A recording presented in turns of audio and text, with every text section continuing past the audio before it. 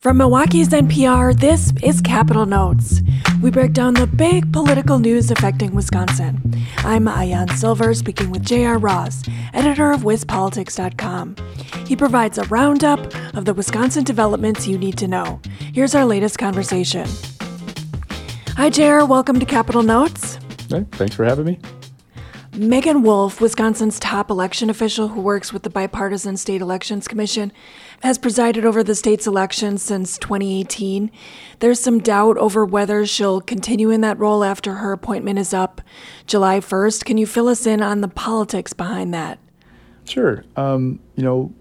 Republicans, spurred by Donald Trump, have looked for a number of things, problems with how elections were run or real or perceived, to claim that the election was rigged. I think we've talked before. I've read every report on the 2020 election. I've read every lawsuit. I've read almost every brief filed. There was no widespread fraud in 2020.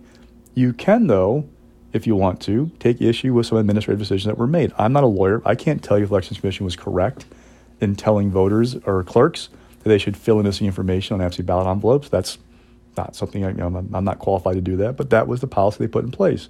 Those are administrative things. They were not, fraud, okay?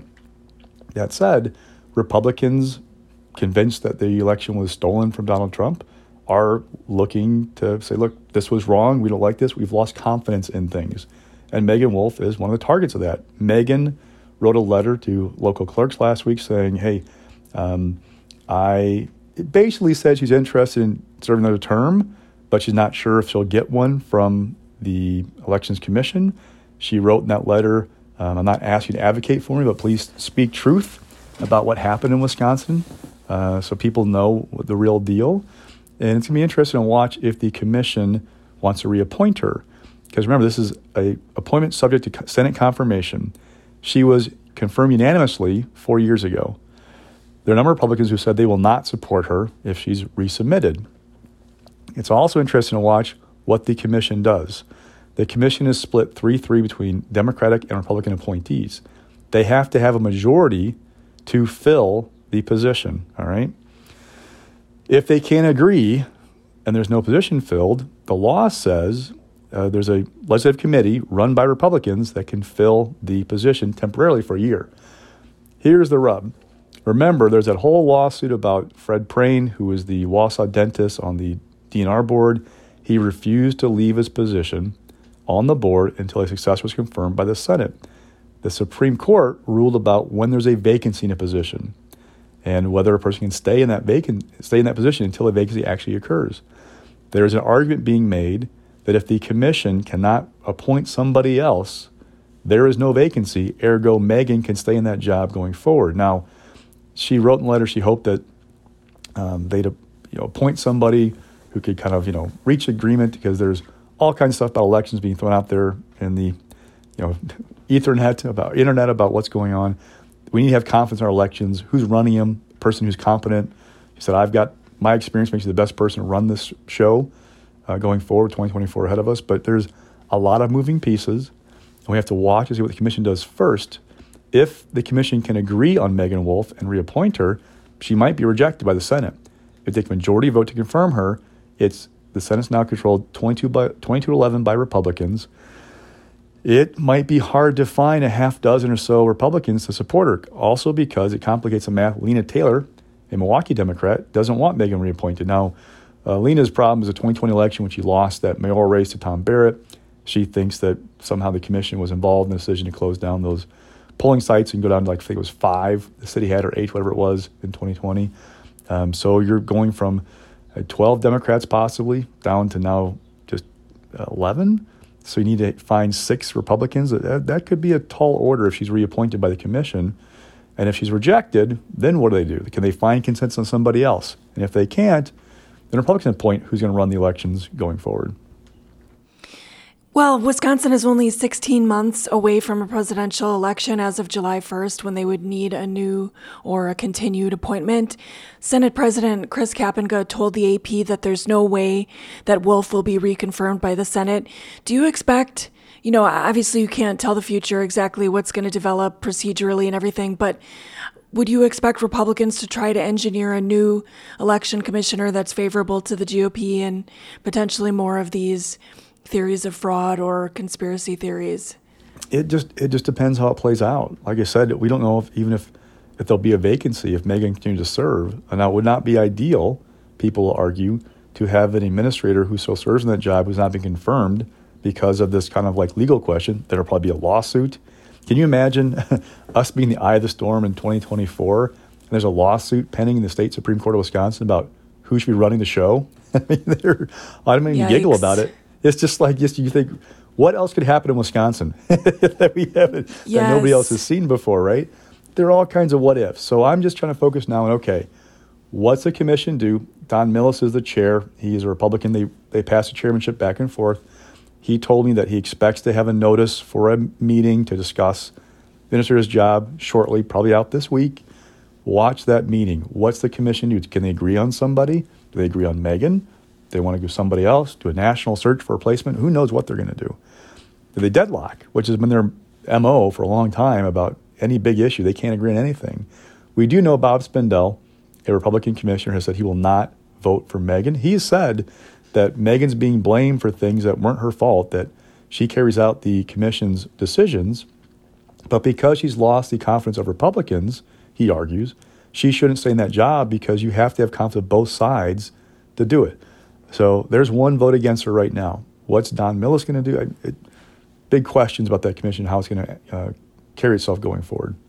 And what if there was a 3-3 split? That's what I'm talking about, that possibility of there being no vacancy then.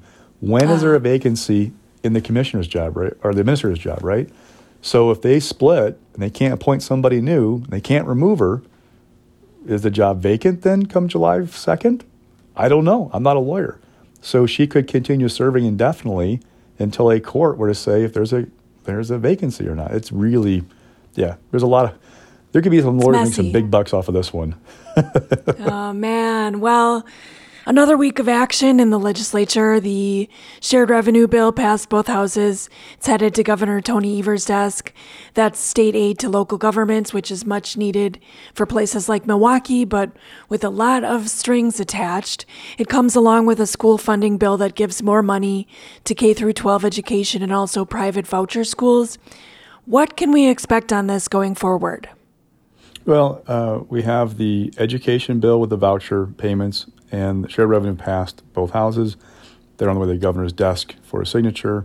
The public education component is in the budget, which is being finalized by the Joint Finance Committee. That'll then head to Evers. So it's kind of like a three-legged stool of this deal. Two of the stools or legs are before the governor or shortly will be before him, and the third one's coming soon. So we expect final passage of the budget the last week of June. It'll be off to the governor and decides if he wants to sign it or not. What do these bills and, the budget as a whole mean for Wisconsin? Well, I mean, there's all kinds of things. In education, you're talking about a boost for K-12 education, about $1 billion. Interestingly enough, Republicans agreed to do about $650 million of that through property taxes. Remember, there are two big pots of money for schools in terms of aids from the state. There's categorical aids, which are not subject to the revenue limits. Then there's general aids, which is the biggest pot of money. That's a mix of state money and property taxes. You're limited how much you spend per student, and you get an increase. Some years you don't. But whatever that increase is, and it's $350 per pupil in each of the next 2 years, you get to spend that much. The more state aid you get, the less you raise from property taxes. Republicans agreed to allow a good chunk of that money come from property taxes. Now, the final note has not been written on your property tax bill just yet. There's still a tax package to come from Republicans. They've been hinting that they're going to have a good-sized tax cut in this document. And to be honest with you, conservatives are really kind of wondering, where is our tax cut? Because they're saying, look, we've seen nothing but spending increases going on so far with this budget. Where is the tax cut? And if you're going to allow prop taxes to go up by that much for schools, you have to offset that somehow if you're a conservative to make your base happy. So I'm really fascinated to watch how that discussion plays out in the coming week for the Finance Committee. For voucher schools, it's choice schools, charter schools, and those in the special needs scholarship program. They're not increasing the number of slots at those schools. It's only increasing the size of the voucher. But by increasing that voucher, advocates tell me, you are going to increase this incentive for these schools to expand. There are a number of schools who will say, look, at the current levels, there's no reason for us to add more slots for students because, you can't just add 2 kids and build a wing for a school, right? You have to have a certain number of kids, a certain amount of money to do expansions. They're talking about this being transformational for a lot of these schools. They can allow them to do these add more kids. That's going to expand the capacity more than anything else. There is currently a cap on the statewide program in terms of the percent of kids per school district who can go to a choice school. That cap goes away after the 25-26 school year, I believe. So it'll be interesting to watch how this program grows after that going forward and how many kids get in. And then there's, everything from Republicans not funding child care subsidies like Evers wanted to putting $3 billion into Department of Health Services for Medicaid spending, whereas Evers wanted $5 billion more. There's a host of things this document's going to impact almost every part of your life, really. For people who haven't really been following the voucher school and choice school conversation versus public schools, what do proponents and detractors say about it? Well, one, public school advocates were a little bit disappointed in the voucher increases, saying that, they felt like Evers should have gotten more because they're looking at a $7 billion surplus saying, why isn't there more money going in? But I think we've talked before that $7 billion is kind of misleading. It's not ongoing money. It's one-time cash. So you don't have that to spend year in and year out. If you spend all that money right now, you have to have massive growth in future budgets or do massive cuts to balance the books. So they're trying to be kind of careful how they use that money. But still, for public school advocates, look, we should have gotten more out of those things. And they're a little disappointed in what the governor got. But it's part of a bigger deal, right? He got that $1 billion for schools, which is more than they got for Republicans in the past. It's definitely more of a property tax increase or property taxes going into schools than what they got in the past for Republicans. So there's that piece, plus the voucher piece, plus a shared revenue piece, which is a lifeline for Milwaukee. The county and city are facing dire straits. I believe in 2025 is their fiscal cliff. They are free now at any time once a bill is signed to enact those sales taxes to get them rolling, to start pulling money in to meet their pension obligations.